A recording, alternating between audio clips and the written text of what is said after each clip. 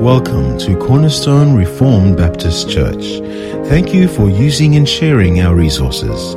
What you're about to hear is God's Word from one of our teaching elders. We trust that God's Word will inspire, instruct, and bless you. For further teachings or information on our ministry, please visit us on our website at cornerstonerbc.com. That's cornerstonerbc.com.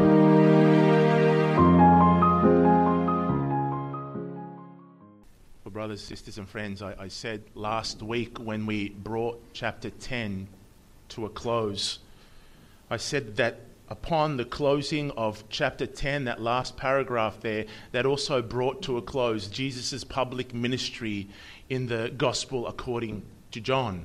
The ministry that began back in chapter 1 with the declaration of John the Baptist, the one who came to witness about Christ, the voice in the wilderness, the one who proclaimed Jesus to be the Lamb of God who takes away the sin of the world. It began back then, and then it spanned out all the way to chapter 10 with John the Baptist's testimony, the words and the declarations that he'd spoken when he was alive, now dead, but still remained in the hearts and in the minds of the people that are before our Lord, who have come to the conclusion all that John has said is true.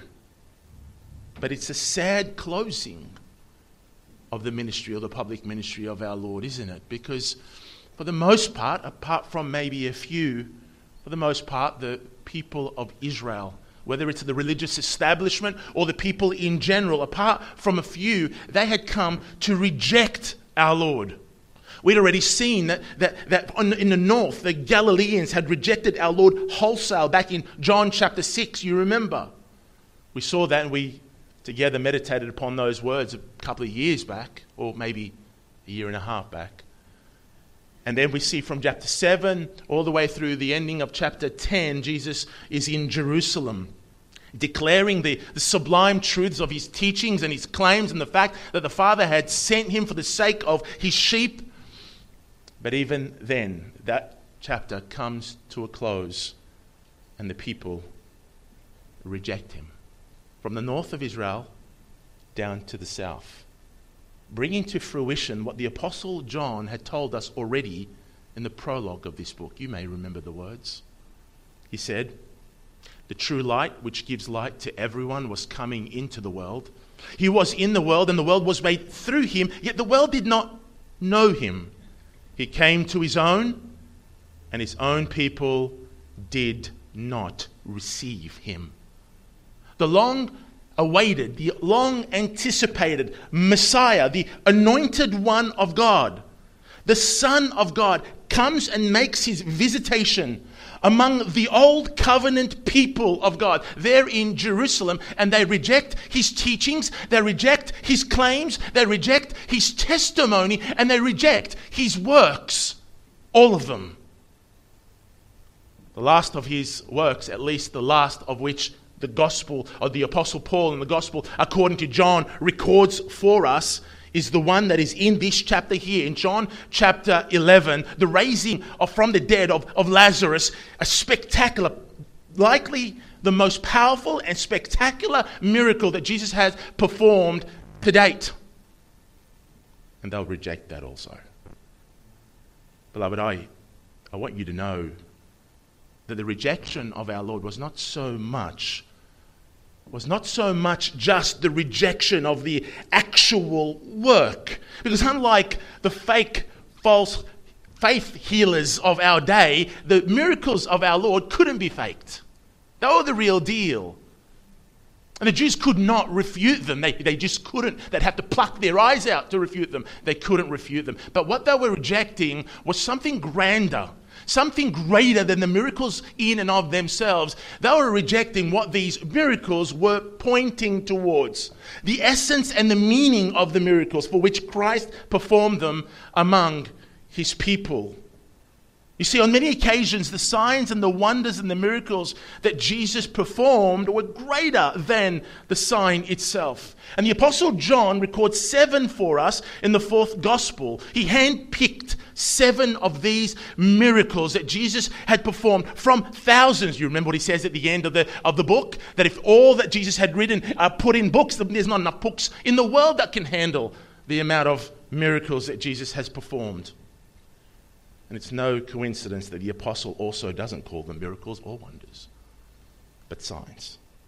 Why does he call them signs? I've said it before. It's because as a sign points to something other than itself, these are signs that are pointing to something of the Messiah, of the Son of God, pointing to the salvation of God that comes through God's anointed one. These signs have far more value than just the wow factor. They're not a spectacle. They're not an exhibition. Jesus didn't go to perform shows. He was teaching in everything he did, and these signs were pointing to something spectacular. We've worked our way through the first 6 of those signs. We have one left. You may remember them.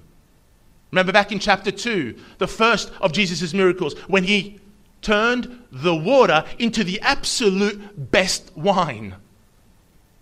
And then we go forward in John chapter 4 when Jesus produces a healing of the royal official's son. And Jesus was in Cana. The royal official's son was in Capernaum, some 20 kilometers away. And just by thinking,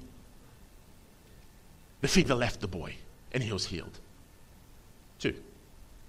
Then in John chapter 5, we have that wonderful healing of the invalid man of some almost 4 decades at the pool of Bethesda. You remember, Jesus makes a beeline straight to this man and says, pick up your mat and walk. What does he do?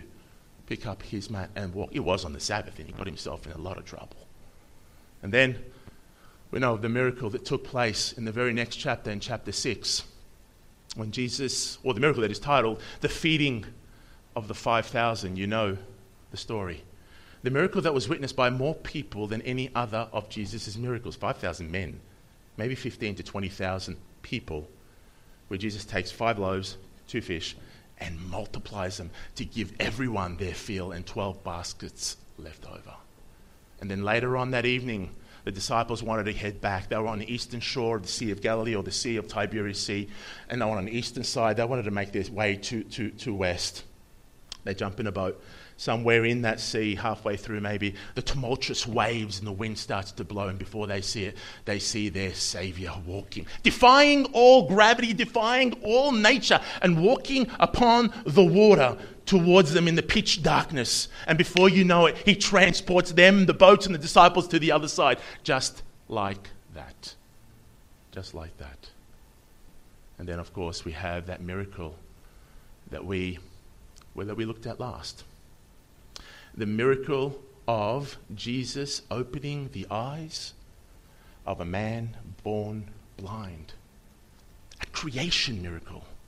Man's never seen, and Jesus opens his eyes. And now what we have before us is no doubt the most spectacular, the most powerful of miracles that Jesus performs in his earthly ministry. That is when he heals, or not heals, my apologies, he raises Lazarus from the dead. I've labored in the last 4+ years as we've worked our way through the gospel according to John, to spend time in showing us what those miracles, what those signs really mean, why they were performed by our Lord. What is the essence? What were they saying about him and about the Father and about why he has come to this earth, why he was sent to this earth? And let me tell you, sometimes it's more difficult than other times to find the essence of why they were performed. But there are times where our Lord is so gracious and he does all the heavy lifting for us. Where our Lord Jesus Christ, he does the exegesis for me. And it's just so clear. In particular, those times where Jesus opens his mouth and he declares the words that begin with, I am. I am. When he fed the 5,000, he said, I am the bread of life. I am the bread of life. Whoever comes to me will never hunger. Whoever believes in me will never thirst. Oh, that's what the bread was symbolic of when he fed the thousands. It's not about this. It's about the life that Jesus gives in here. Or when we looked at the miracle, that the blind man who was born blind, who had his eyes opened. Just previous to that, in John chapter 8, verse 12, Jesus says, I am the light of the world. Whoever follows after me will not walk in darkness, but will have the light of life. Thank you, Lord. I can explain that miracle, that sign, from your own words. And now here in John chapter 11, in the raising of Lazarus, before that takes place, in verse 25, I hope you saw it, in your Bibles, in John chapter 10, the Lord again, he does the exegesis for us, and he tells us what this miracle is actually about when he says, I am the resurrection and the life. I am the resurrection and the life.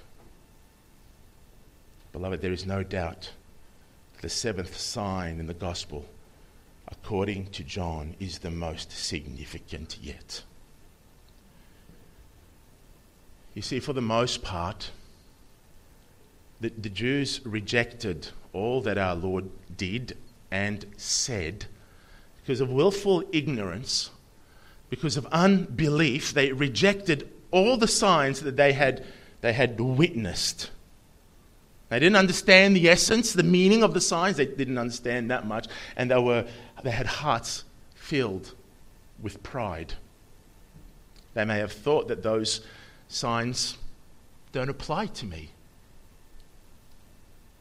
I'm a man of means. Maybe some of them, all of them, the Pharisees were men of means, and so were the Sadducees. We don't need that bread that you multiplied on the other side of the Sea of Galilee. We're okay. We have pantries full of bread. Or they might have thought, we didn't drink any of that wine, but we have plenty anyway, so you can keep it, thank you, Lord. My son's okay, he's healthy. I don't need healing for my son like the royal official's son. Maybe some of us are thinking, how do those miracles apply to me even now? But let me tell you something. That type of ignorance stops here in John chapter 11 on the seventh miracle, on the seventh sign that our Lord performs. You know why? Because death is now in view. And the last time I checked, the long arm of death doesn't discriminate against anyone. Every man, every woman, every child who has ever walked the face of this earth will one day experience death if the Lord tarries. So if someone sits back and thinks, what is going on in the content of John chapter 11 doesn't apply to me, I would have to say, think again. It does. It does. Why? Because of these words. Therefore, just as sin came into the world through one man, and death through sin, and so death spread to all men because all sinned. There's your Romans chapter 5, verse 12. You see, death is inevitable, beloved. Death is going to reach everyone. It is guaranteed, and death will have the last say. I'm going to say that again. Death will have the last say. Unless there is one who has the power to conquer over death. Unless there is one who has the power to reverse the plight and the calamity brought in Adam, that brought all his posterity into and plunged them into death and chaos because of his sin. And Adam is the federal head. He's the Father of all creation. All human beings fit under him. And therefore, if you are in Adam, as the Apostle Paul says in Romans chapter 8, then if you're in Adam, then death has reached you. You cannot escape it. The only way death does not have the last say is if there is one who can conquer death once and for all, put death to death, and then take some out of Adam whose plight and their destiny is death, and bring them into himself to enjoy the life that he lives and never to die again. That's it. That is the only way. Otherwise, as it stands in Adam, death will have its last say. I am the resurrection and the life. That's a brief overview, very brief. We won't get into the essence this week of what this chapter is really about. We'll unpack those words and more, God willing, over the next few months as we endeavour to work our way through verse at a time. We'll do more than one verse, but verse at a time per sermon as we work through over the next few months. But my intention this evening is for us to meditate and to unpack the first 6 verses that are before us. Because in them, beloved, are glorious truths for the sheep. Truths that you and I should anchor our hearts upon. They're beautiful. And I hope that the Lord will reveal that to our hearts as we work our way through them this evening. So let's begin from verse 1.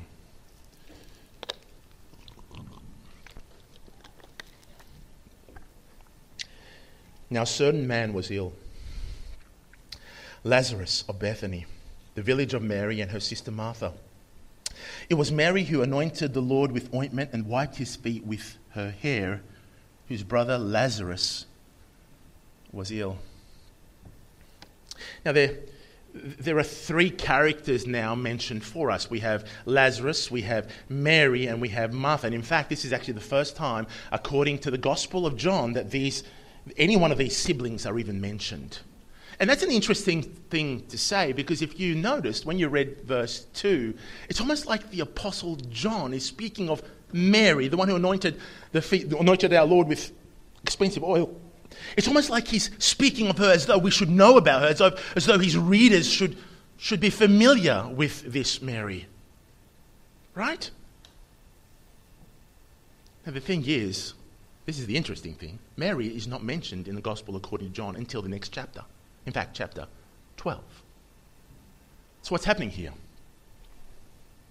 I can't be definitive, but I think what the Apostle John is doing is he's presupposing at least some familiarity with the synoptic Gospels. You see, the Gospel according to John is the fourth to be written, some 2 or 3 decades from the synoptic Gospels. So we have 20 or 30 years. The synoptic Gospels were being surrounded there in throughout the Asia Minor and throughout throughout Israel and so forth. So it's very likely that the Apostle John has his readers in mind and thinking, look, the story of Mary has gone all around the place, and surely they would know when I say Mary, the one anointed or the one who anointed our Lord, without getting to her, which is going to take place in the next chapter. Now, the interesting thing is that the story of Mary is actually written in the Synoptics, but not all of them. It's written in Matthew and also in Mark, in both those. But in both those Gospels, her name, Matthew 26 and Mark 14, if you're thinking, her name is actually not even mentioned. We're only told a woman anoints the Lord with expensive oil. Here, the Apostle John gives us a name to put to the woman. Now, if you remember when she did anoint our Lord's body with the expensive oil, there was a bit of outrage. It's pretty expensive stuff. But our Lord said it's a beautiful thing that she does. And in fact, she will be remembered everywhere along or over the earth wherever the gospel is being preached. And so she is remembered even here by the Apostle John. Now you might think if she's mentioned in Matthew and in Mark, you might be thinking, isn't she mentioned in Luke? What about Luke 7? You know, that the sinful woman of the city in Luke chapter 7. Is that not Mary? Well, some commentators think it is. I think there's far too many differences for that to be Mary. So no, only Mark and only Matthew. But Luke does mention the sisters. Not in chapter 7, but in chapter 10. And there we get a little bit of background understanding of Mary and Martha. I should say Martha and Mary, because it's likely that Martha is the older of the two sisters. And I think it'll help us to get a bit of background as we plan or as we build foundations to work through the 11th chapter here, which has them in the story all the way through. Then it would be good for us to get a little bit of background to see what is going on and a little bit of an understanding of these sisters, both Martha and Mary. Now, it's actually very difficult to be able to organise chronologically what takes place within the Gospel according to Luke, because it's not all chronologically written. But from what I can gather, I do believe that the contents or the narrative that takes place in Luke chapter 10 actually takes place before what we have here in John chapter 11. So just keep that in mind. Back there in Luke chapter 11, Luke chapter 10, Jesus comes to a place called Bethany. Now, last week I explained this Bethany, and it's told for us in the text, is on the eastern side of Jerusalem, some 2 to 3 kilometres away over the Mount of Olives. Now, our text says about 2 miles away. It's a pretty good estimate, but the actual wording in the original is it's spoken in stadia, which is around 2,600, 2,700 metres. That's the Bethany. So it's not the Bethany where Jesus is right now up to the north, about 20 kilometres south of the Sea of Galilee, which is about 80, 90 kilometres away from this venue. And that's as the crow flies. Now, this is the Bethany that is very close to Jerusalem. So just keep that in the back of your mind. Now, Jesus is approaching, or through the text, he's going to come back to a place that was pretty hostile to him, only a few k's away. Now he's 80 or 90 k's away, but he'll come back to a place near Jerusalem. And when he left last, it was because of the Jews who wanted to stone him. So what happens in this text is that Martha, she invites Jesus into her home, and Jesus stays there with Martha and Mary. And as Jesus always, wherever he goes, he's always amassing a large crowd, a large following who want to hear him preach. And so you have Martha, who is seemingly the older sister, and the younger sister is Mary. And she is going about rushing and being distracted in being hospitable and serving all these people, while her sister Mary sits at the feet of Christ, absorbing all that comes out of his mouth. There's a level of frustration from Martha. And then she complains. She complains to Jesus and she says, "Lord, do you not care that my sister has left me to serve alone? Tell her to help me." You have the Messiah in your house. You have the Son of God in your house. And you come and complain like that. You know what that tells me? It tells me that her relationship with the Lord was quite intimate. That he was a friend. That he was loved by her and she loved him deeply. No matter what you think about that complaint, would you complain if the Lord was to walk in here right now? I think this speaks of the intimate closeness and the friendship that they had. And I think that's good for us to keep in our mind, because Jesus loved Lazarus. He loved Mary and he loved Martha as well. And our Lord had also, this is a bit of a side note, but the Lord had an inner circle. You would know about this. The disciples were 12, but there was 3 disciples that were really intimately close with the Lord. This is one, the Apostle John, his brother James. And who's the third? Peter. We know the Lord had an intimate relationship with him. He loved all his disciples. He loved them dearly. He laid his life down for all his disciples except... But he had an intimate inner circle relationship with those 3. And so he loved his people, but he had an intimate, loving relationship with Lazarus and his sisters Mary and Martha. And the reason why I say that is this. We are called to love. We are called to love our brothers and sisters. We are called to love people in the world. We are called to love and to be prepared to lay down our lives for them, not to discriminate in our love. But there are sometimes in our relationships that we have close, intimate relationships with some and not so close with the others. Don't feel guilty about that, but examine your heart. Jesus wasn't sinning whilst he did this. But you and I need to examine our hearts to make sure that's not because of resentment or bitterness towards another or any other reason. But as long as there's true love and we don't distinct, there's no distinction in our love for our brothers and our sisters. But there may be an inner circle. Christ had that. Anyway, Martha, upon complaining with the Lord or to the Lord, she must have expected a response, don't you think?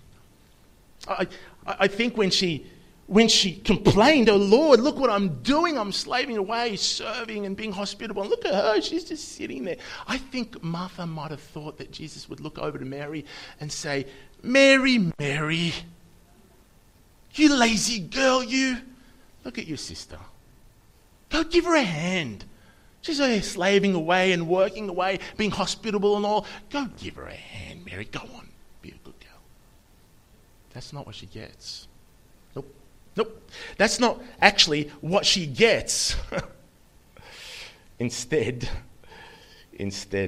our Lord opens his mouth and he admonishes Martha, saying, lovingly, of course, graciously, of course, "Martha, Martha, you are anxious and troubled about many things, but one thing is necessary. Mary has chosen the good portion which will not be taken away from her." You see, what Jesus is not doing here is he's not opposing the hospitality of Martha. He's not opposing the fact that she's out there serving people. He's not doing that at all. In fact, Jesus commends hospitality. Jesus, in fact, commands that his sheep, that his people are hospitable, even to those they don't know. Jesus came not to be served, but to serve, he says to his disciples. No. Jesus had a servant heart. He had a servant heart. But it seems to me that Martha might have been lacking the servant's heart. She'd become anxious and troubled, we're told, because her service had become a burden. And that's precisely because she hadn't prioritized the things that she should have prioritized. Namely, sitting at the feet of Christ, drinking in all his teachings and experiencing his intimate love. I think that's what she lacked. You see, it's only at the feet of Christ. It is only there when you're receiving from his truths, when you're learning from his word, when you're communing with him, spending time with him. It's there that the Lord Jesus Christ cultivates within us a servant heart. It's only then that he empowers us to now be able to actually go into the world and serve. And the service is not begrudging, it's not burdensome, it's full of joy. When she complained about her sister, she was complaining because she needed help. There's no hint in that complaint that she wanted to be freed up in order to sit at the feet of Christ. It's only there that the Lord will create in us a heart that is disposed to loving him and to loving others. It's only there when we fill up from Christ that we're able to actually serve and be hospitable as he would have us serve, and be hospitable with joyful motivations. Mary had the good portion, Jesus says, and that is necessary. Don't give don't give away the very best thing you have in your life, even for a good thing. There are many good things you can do with your time. Many good things, even required and instructed for us in Scripture. But don't think you can be empowered to do any of them unless you have the better portion, unless you've received from Christ, unless you've sat at his feet, unless you've drunken in what he has to say, unless you've truly communed with him and enabled him to produce in you the heart that he requires, so that when you go out into the world, you serve the world as he would have you serve the world. Beloved and brothers and sisters, simply said, prioritize your time with Christ. Back to John chapter 11. But now I think sometime later, after that event had taken place, Lazarus is deathly ill. And Martha and Mary are concerned to reach Jesus with a message. What is that message? Lord, he whom you love is ill. He whom you love is ill. I absolutely love the simplicity of that message. I don't know about you, but it speaks volumes, of the intimate relationship that the sisters had with Christ. You know what I mean? The closer you are with someone or to someone, the more you know that person's heart, the more you're attuned to that person's mind, the more intimate you are in relationship with that person. Husbands and wives, you would know this if you've been married for a while and your hearts are being united. You only need to use a few words to get your message across. Actually, sometimes you don't even have to say words. Just with a single look, and your partner, your wife, or your husband will know exactly what you're trying to say. Oh, we got some smiles. Good, there's some affirmation. That's so true. But also, because what seems to be a complete confidence in the Lord. The message is very brief, and to me it connotes complete confidence in the Lord, because very little needs to be said. Lord, him whom you love is ill. No pleading. No begging. No, Jesus, you must leave everything and come. Jesus, the one you love is ill. You leave everything and come. No trying to drag him. You tell the messenger, you drag Jesus and you bring him along. There was none of that. We saw some of that back in John chapter 4 when the royal official's son came to Jesus. He had a sense of desperation that his son is to be healed. But I don't see any of that here. There's no details of the severity of the sickness of Lazarus. And it was severe because only a couple of days later he's dead. It's a simple message. A simple message with two statements of fact. Lord, we know this much. You love our brother. You've manifested to us and proven to us that you love our brother. This much we know. You love our brother. And Jesus, the one you love, he's ill. I can imagine Mary and Martha looking at each other and saying, is that enough? Is that enough? And then they look upon each other, I imagine, and say, oh yeah, it is. This is Jesus who we're talking about. He will do what is right. He will always do what is right.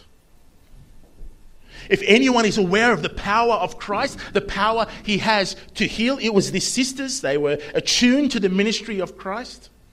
They knew his ability. They knew how he'd gone around and healing every type of disease and casting out demons. They knew no matter what was going on in their brother who was deathly ill at that time, that Jesus would surely be able to restore him. What a blessing it is for the sheep to know resolutely who their good shepherd is. I believe due to the simplicity and the contents of the message that the sisters' disposition towards our Lord was, in fact, one of love. But beloved, that disposition will soon be tested Their disposition was one of complete confidence. But that disposition will soon be tested. But it seems to me that's where they stand, at least when they sent the message. If they had any concerns, it would be simply this, I imagine, that the messenger gets to Jesus on time. In their mind, if he gets there on time, I'm sure it will be okay. And then you have the next words, the words of our Lord. So when he heard, that's Jesus, he said, this illness does not lead to death. It is for the glory of God, so that the Son of God may be glorified through it. The all-knowing Son of God immediately is able in these words to discern and to know that this sickness will not lead to death. That the final outcome for Lazarus will not be abiding death. That's the inference. That the final result, when all is said and done, Lazarus will not be dead. In other words, he will continue to be able to enjoy his life there in Bethany with his sisters. That's what Jesus is saying here.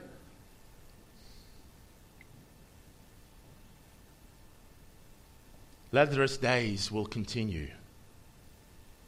But little did those who heard him know that Lazarus, in order for him to continue to live, he first must die. He must. He must. He must. There is no two ways about it. God is sovereign. He has decreed it. Jesus is working according to the perfect agenda of God. And there's another reason where he says here, because the ultimate purpose, according to our Lord, is that the glory of God be revealed through him. And that, beloved, is the greatest good. The glory of God. There is no greater good than the revelation of the glory of God. It is the highest end. It is the most worthy cause that God is to be glorified. All the intricate web of details that needed to take place and fall into place for this day to occur, all the parties involved were under the sovereign decree of an almighty God who brought it to this point in order to glorify himself, which is the greatest ends. It is the greatest worthy ends. That God will be seen as all glorious. That his beauty and his splendor will be seen by all. That his light will be revealed as the one who is glorious. As the one who is glorious. And that is the theme of our Lord, isn't it? As we worked our way through the Gospel according to John, hasn't it been the theme on our Lord's lips that he's concerned above all for the glory of God? You remember back in John chapter 9 that when the blind man who was born blind was made to see. You remember the text? You remember what was written when the chapter begins, chapter 9? You have these words. Chapter 9, verse 1. As he, that is Christ, passed by, he saw a man blind from birth. And his disciples asked him, I hope this is regathering some of your memories, Rabbi, who sinned, this man or his parents, that he may be born blind? And Jesus answered, it was not that this man had sinned, nor his parents. You're thinking about it wrongly. Then he goes on to say, but the works of God may be displayed in him. That the mighty hand of God will be displayed in him. That the light of God will shine in and through what is going to take place with the Son of God. This man, possibly 20 or 30, maybe even 40 years of age, was born not seeing a single thing. The light of day had never penetrated through his pupils ever. He'd never seen any light. Imagine all the web of details that went through, or those planned in his life, the preservation of his life in spite of all the dangers blind people go through, in order for Jesus to bring him to this point right now to the disciples and said, all that was accomplished, all that was done by the sovereign hand of God, so that this moment will take place, that I'm walking down the streets of Jerusalem and my eyes will lock on his eyes cannot lock on mine. And when I do, I know that I'm going to open his eyes and the glory of God will be revealed. The glory of God will be revealed. That the splendor of God, that his magnificence, that his absolute beauty will be seen for what it is. No greater purpose. What transpires over the next few days in the text that is before us here in John chapter 11, our Lord Jesus Christ is saying preeminently, it is so that the glory of God would be revealed. That's the highest end. There's nothing above that. There's nothing more worthy than for the God of the universe to be glorified. And in the text, he's glorified in his Son. It is for the glory of God so that the Son of God may be glorified through it. The glory of God is put on equal footing as the glory of the Son of God, as though there is no distinction from the lips of our Lord. The beauty and the goodness of the Father and the beauty of the goodness of the Son, they're both worthy of the same glory, the same essence of glory. One in being. No mean man can speak like this. Beloved, what man can speak like this? What man can say in the same sentence that I'm worthy of the same glory as the Father? What man can get away with those sort of words? Here's the thing. Jesus is a man, but he's not a mere man. We've said it over and again at this pulpit, and he's no mere man. In fact, the gospel, according to John, begins with a prologue, and as we work our way through the gospel, the prologue is explaining what takes place. And in the very first words there we have, in the beginning was the Word, and the Word was, the Word was with God, and the Word was God. And then in verse 14 we have, and the Word became flesh and dwelt among us, and we have seen his glory. Glory as the only Son from the Father, full of grace and truth. Full of grace and truth. No more grace apart from Christ. There's no other truth apart from Christ. He's full. You can't add to it. And then in verse 18, no one has ever seen God, the only God who is at the Father's side. He has made him known. The omnipotent, omniscient, omnipresent God of the universe has been fully made known through the Son and is glorified in and through his Son. Jesus has already said these words to the Jews back in John chapter 5. He said, everyone must give him the same glory as owing to the Father. Then he goes on to say, whoever does not honor the Son does not honor the Father who sent him. The Son is concerned with the glory of God. That's his preeminent concern. That's his ultimate end, that the Father is glorified. And the Father is concerned that the Son is glorified, because there's no greater good, no greater purpose. If you want to be like Christ, brothers and sisters, then that ought to be our hearts also.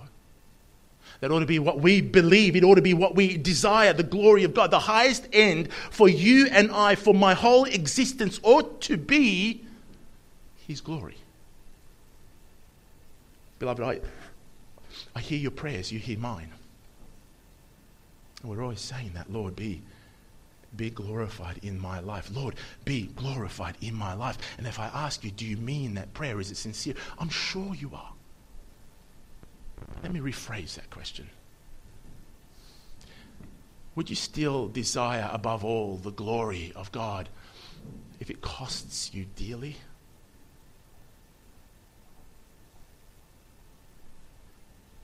Let me give you another question. Would you desire above all the revelation of the glory of God if he is best glorified only if you lose everything?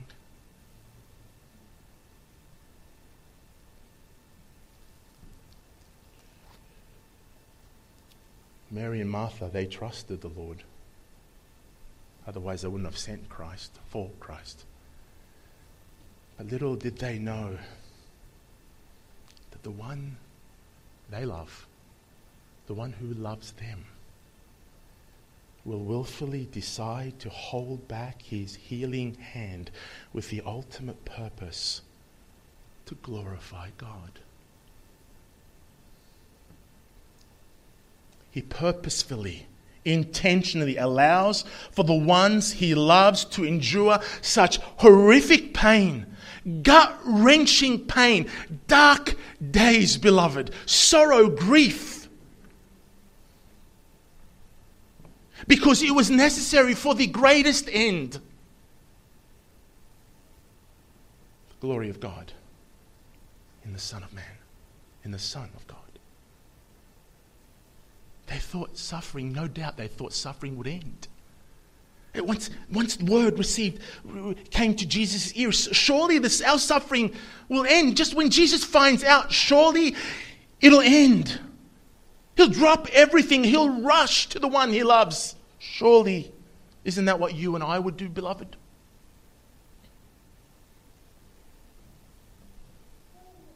Why, he could have even healed our brother from where he was. With a word. No, with a thought, he could heal Lazarus. Their beloved brother became sicker and sicker. Where is Jesus? And before their very eyes, he lost his power, his energy, and the grip of this sickness brought him under and under until the point of death. Where is Jesus? Where is our Lord? Maybe. Is that what they're asking? Sure it was, if the text is anything to go by. They buried him. It's customary to bury in the Middle East on the same day or within 24 hours. Where's Jesus? Where is he? Day 1. Day 2. Day 3. Where is Jesus?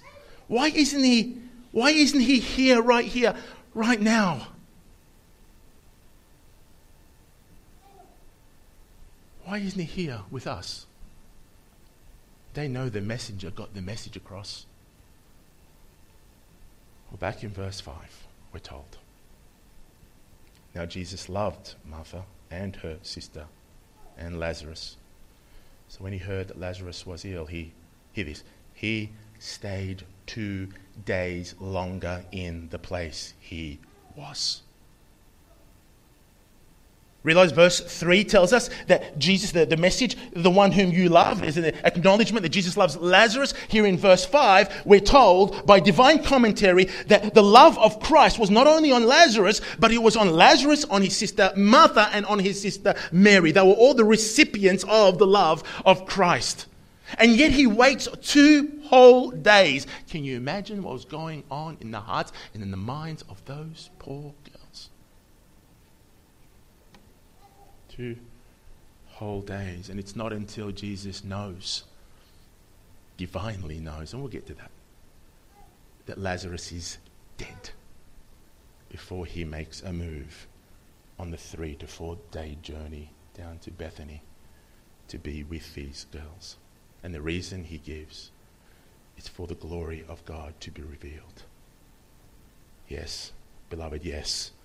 The greatest good is the glory of God. But can you deny that the ones who are suffering, or for the ones who are suffering and enduring this horrific pain and agony, can you deny that that may be a hard pill for them to swallow?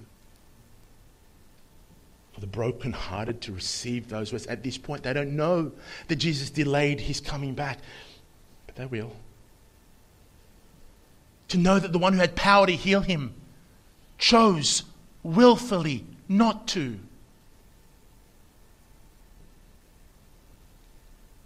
And when Jesus approaches the city, not quite in Bethany, a little way off, Martha hears of it. And what's her first words to the Lord? She says, Lord, if you had been here, my brother would not have died. Verse 21.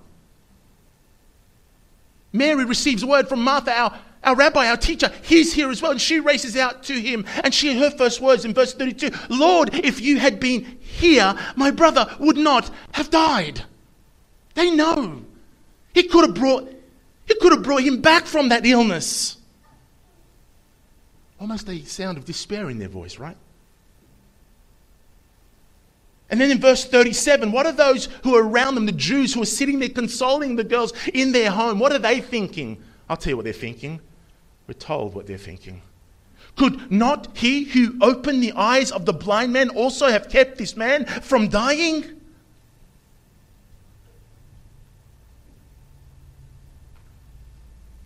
What's the common denominator between the thoughts of man and the thoughts of God?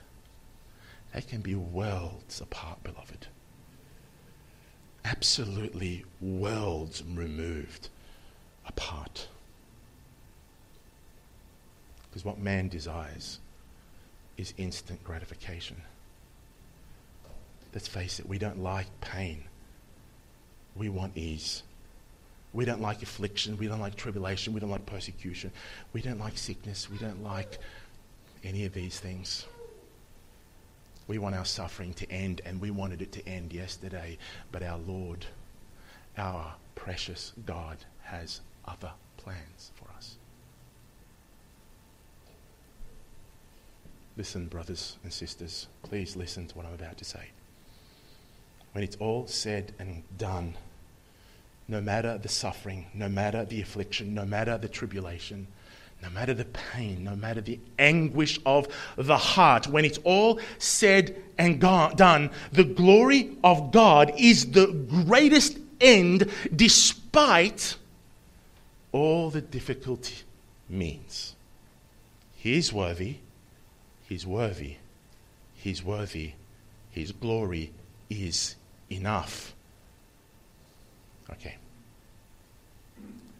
But He's so gracious. He's so gracious to His sheep. We see in the text. And even in this grace, He is further glorified.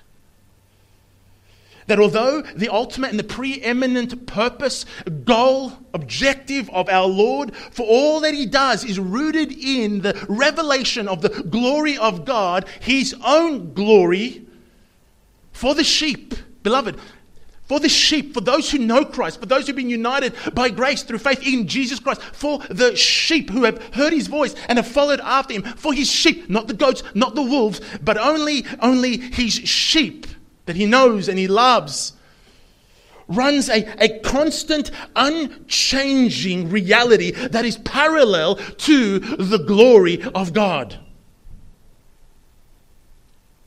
It runs along the preeminence of the glory of God. And what is it that runs along the highest good, the ultimate ends, which is the glory of God? What runs unfailing and unbroken is the love that God has for His sheep. And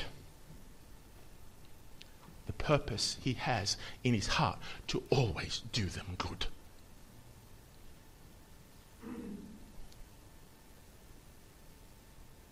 This is why, beloved, it's so important that we give the text before us special attention, that we take detail, that we examine every word that is written, because in the smallest word that is in those 6 verses is such grace. And I'm talking about the word that begins verse 6. The word in your Bibles, if you have the ESV, the word so. The word so, it can be faithfully translated when, therefore, or therefore, when. Or it can even be translated because of this. You see, that word so, it links the purpose in verse 5 with the action in verse 6. So let me read to you those 2 verses from verse 5. Now Jesus loved Martha and her sister and Lazarus. Because of this, when He heard that Lazarus was ill, He stayed 2 days longer in the place where he was.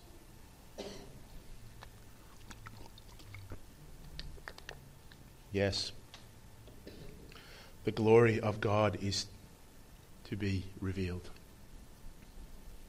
but running simultaneously alongside that sublime truth is the love of God made manifest to the sheep of Christ. The love that he has for his sheep, and an innate desire to do only what is for their own good.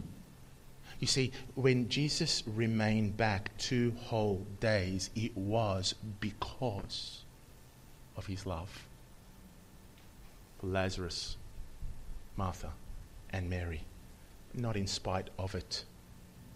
How could this be? Well, the Apostle Paul explains it in another way in a verse that you and I have come to love and even memorize. You know what I'm talking. Let's start with Romans chapter 8, verse 28. And we know that for those who love God, all things work together for good, for those who are called according to his purpose, for those whom he foreknew, he also predestined to be conformed to the image of his Son, in order that he might be the firstborn among many brothers. You see, our Lord's concern for Mary and Martha and Lazarus, even his disciples, as we'll come to see, his concern and his love for them compelled him also to delay, because it would be for their own good, to strengthen their faith, to strengthen their resolve in their Saviour, to strengthen their understanding of his word, to hold true to his promises, to grow them in patience and in love for one another and for their God, to make them, in a word, more like Jesus Christ. To empower them to do these things, to empower them to grow, to empower them to obedience. You see, our Lord has eternity in his mind.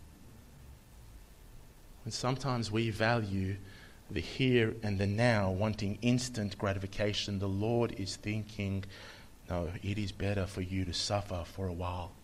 It is better for you to endure for a while. It is better for you to encounter trials and tribulations and difficulty and go through those difficult times, whether it's sickness, heartache, whatever it is. It is better that you go through these things for a while, not because I haven't the power to take you away or to make them all dissolve. I do, Jesus would say. He's the omnipotent God. He can do as he pleases, when he pleases. But because he loves his own, because he loves his sheep, he will do always what is for their own good. And that's simultaneously the greatest objective, the greatest purpose, the greatest cause, the greatest end, which is for the glory of God. The glory of God goes hand in hand with the heart of God that loves his sheep, that loves his people, and intends only to do what is good to his people. No contradictions. You will never find biblically a contradictions. The ultimate ends is the glory of God. But also when all is said and done, we will be able to say, everything you did to me was good. Everything was rooted in your love. I may not be able to see it. I may have complained. I may have grumbled. I may have demanded sometimes in my prayers, Lord, forgive me. Now I can see it is all for my own good. Praise be to him. In eternity we'll see it. But now he does it and allows us to go through the suffering so that we don't have to wait till eternity to see it, but we can see it now. And it strengthens our faith now. And right now in this world, we walk in accordance, in obedience to him, walking in his light, absorbing his words and enjoying our Lord and our Saviour, Jesus Christ. He wants you to see it now, beloved. He wants me to see these things right now. The Apostle Paul, who wrote Romans 8, he experienced this. In 2 Corinthians chapter 1, listen to what the Apostle writes. Because the question I really wanted to ask is it possible that the Lord will take us to breaking point?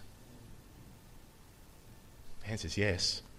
This is what the Apostle Paul says. For we do not want you to be unaware, brothers, of the afflictions we experienced in Asia, for we were so utterly burdened beyond our strength that we despaired of life itself indeed.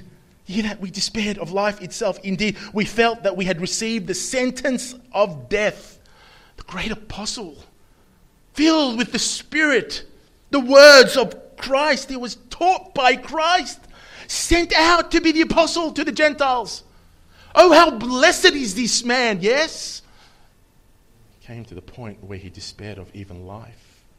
Sentence of death, but, hear this, but that was to make us rely not on ourselves, but on God who raises the dead. Eyes were taken off self, taken off looking upon self and my circumstances and saying, pity me. No, that's not the attitude God wants us to have, but rather, just take our eyes off self to see him in all his glory and say, I've come to end of self. I have no strength. I have no power. I feel like dying. You're my strength. If I'm going to make it another day, it will be by the strength and the grace of my God, and only by his grace. Rely not on ourselves, but on God who raises the dead. He delivered us from such deadly peril, and he will deliver us. On him we have set our hope that he will deliver us again. Suffering. It's not a very nice term, suffering. Pain, affliction, anguish, hurt, disaster, tribulation, affliction. These are not nice words. But brothers and sisters, please hear me when I say this. The health, wealth, and prosperity gospel is heresy. Any Christianity that says name it and claim it, that is heresy. We must, as authentic Bible-believing, Jesus-trusting Christians, have a theology of suffering, because it's in that suffering that he produces something from us. It's in that suffering, as the Apostle Paul says, our eyes are taken off self. We recognize I've got no strength. I've got nothing in and of myself. I've got no power. I can't even go one step forward. Lord, I'm in your hands. And then we see him work. We place our hope, our faith in him. Our love for him grows. Our love for one another grows. And this is the other effect also. That the value of the things of this world begin to diminish. Because then our eyes are fixed upon eternity. No longer are we planning and fixing our hearts on the things that are going to perish. Like Jesus said to the Galileans, do not pursue the food that perishes, but pursue the food that endures into eternal life that the Son of Man will give you. Then we start to desire the things that Jesus gives us, because we're no longer looking at the things that we can attain for ourselves. Suffering. You must have a theology of suffering. But not meaningless suffering. The type that is rooted in the love of Christ, which is always purposed for our own good. This is how the Lord puts self to death and empowers us to suffer, not arbitrarily, but he fashions every trial, every tribulation, every affliction. Nothing comes your way, Christian. You're his sheep. Nothing comes your way unless it comes through the Good Shepherd. Nothing. Nothing. We may pray sometimes and feel like the Lord's not listening. We may pray for reprieve and it doesn't come. We may pray for healing and it doesn't come. We may pray for the pain and the affliction and the sickness and the infirmity to be taken away, but it doesn't come. We pray for relief sometimes and it doesn't come. Don't think it's bad luck. No such thing as bad luck. But his hand is in it. You need to know that his hand is in it. We pray and make our requests to the Lord. We don't demand. But we come before him as the Heavenly Father and we plead with him. We plead with him. And we align ourselves, beloved, with his good, loving will for our lives. We would like to see reprieve, but if it doesn't come, we ask, give us strength. Give us strength and strengthen our faith to walk in this time of seeming darkness, time of sorrow, time of pain. Give us joyful hearts to receive from your hand whatever comes from your hand, joyfully and not begrudgingly. Beloved brothers and sisters, what I'm trying to say is this: don't limit your prayers when you pray before the Lord and you are going through difficulty, knowing that He has fashioned that and He has allowed it upon your life because He means the ultimate ends, which is the conformity into the image of Christ. Nothing is arbitrary. You're not left for chance. The great shepherd, the good shepherd, is with you always. Nothing comes your way apart from His will, none of it at all. But let's broaden our vocabulary when we think of praying. Let's not limit our answers to a yes, praise God, and no. I've said it before. Because the Lord answers sometimes with a yes. And then the other times He answers with a grow. Grow. Grow. You need to grow in patience. I'm allowing you to go through this difficult time because you're not where I want you to be. And nor should you be satisfied, beloved brothers and sisters, where you are right now. Nor should I. That doesn't mean we romanticize suffering. Let's not do that. That's silly. No, we don't. But we say, Lord, you are the one with the tool chest. And you know how to use those tools. Lord, whatever tool you use to make me more like Christ, give me the heart to receive joyfully. And one of those tools is suffering, pain, and affliction. He'll make us into His own image. I'm almost done, beloved. I know I've taken longer than what you probably anticipated. I'm almost done. And beloved brothers and sisters, we spoke about the Apostle Paul knowing suffering. But how can we go beyond our Lord and our Saviour, who also endured suffering? He's not telling you to do something He hasn't done first. He knows pain. He knows grief. He knows betrayal. He knows deception. He knows what it is to be treated unfairly. He knows what a mock trial is, going from one hand to the other of evil men who don't deserve to touch a hair on his head. That has gone from one place to another, and rather than all these people who call themselves judges standing over him should be on their knees worshipping him. Their lips are not even worthy of touching his feet to kiss. And yet he accepted all of that. Why?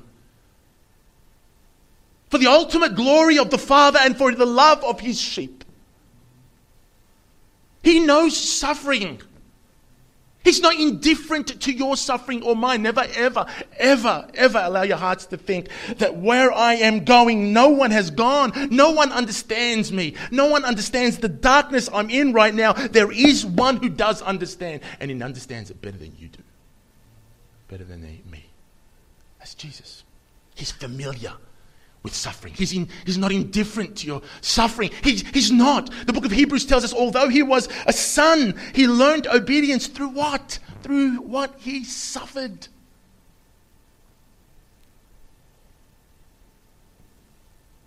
Our Lord knows suffering. He knows what it is to be led to the cross, to be hung on that cross, to hang there practically naked in front of all the looking eyes, to look at Him with scorn, to deride Him, to spit upon Him, to blaspheme His holy name. And He was worthy of none of it. And He bore the wrath of God upon that cross. He suffered. Words can't describe. Words cannot describe. And what we saw upon that cross is the ultimate ends, the absolute glory of God revealed like it's never been revealed through His Son. And parallel was running His absolute love for His sheep. His absolute love for His people. For these sisters, Mary and Martha, that suffering was 4 days. 4 days. 4 excruciating, gut-wrenching days. But then there was joy. There was gladness. For some of you, may have been longer at some times in your life. And it may be that we will endure suffering when time comes. I can almost guarantee it. And it may go for months, maybe years. And it may be that in this lifetime you don't see the effects. It may be that the Lord says, this is your lot until the day you fold over and die. But when all is said and done, when all is said and done, unimaginable glory in the presence of our God. Forever. No suffering, no tears, no sickness, and no death ever again. To him be the glory forever and ever. Amen. Let's pray.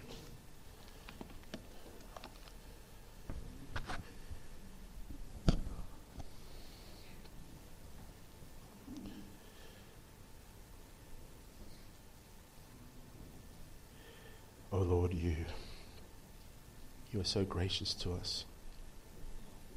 You are so wonderful. You are so glorious.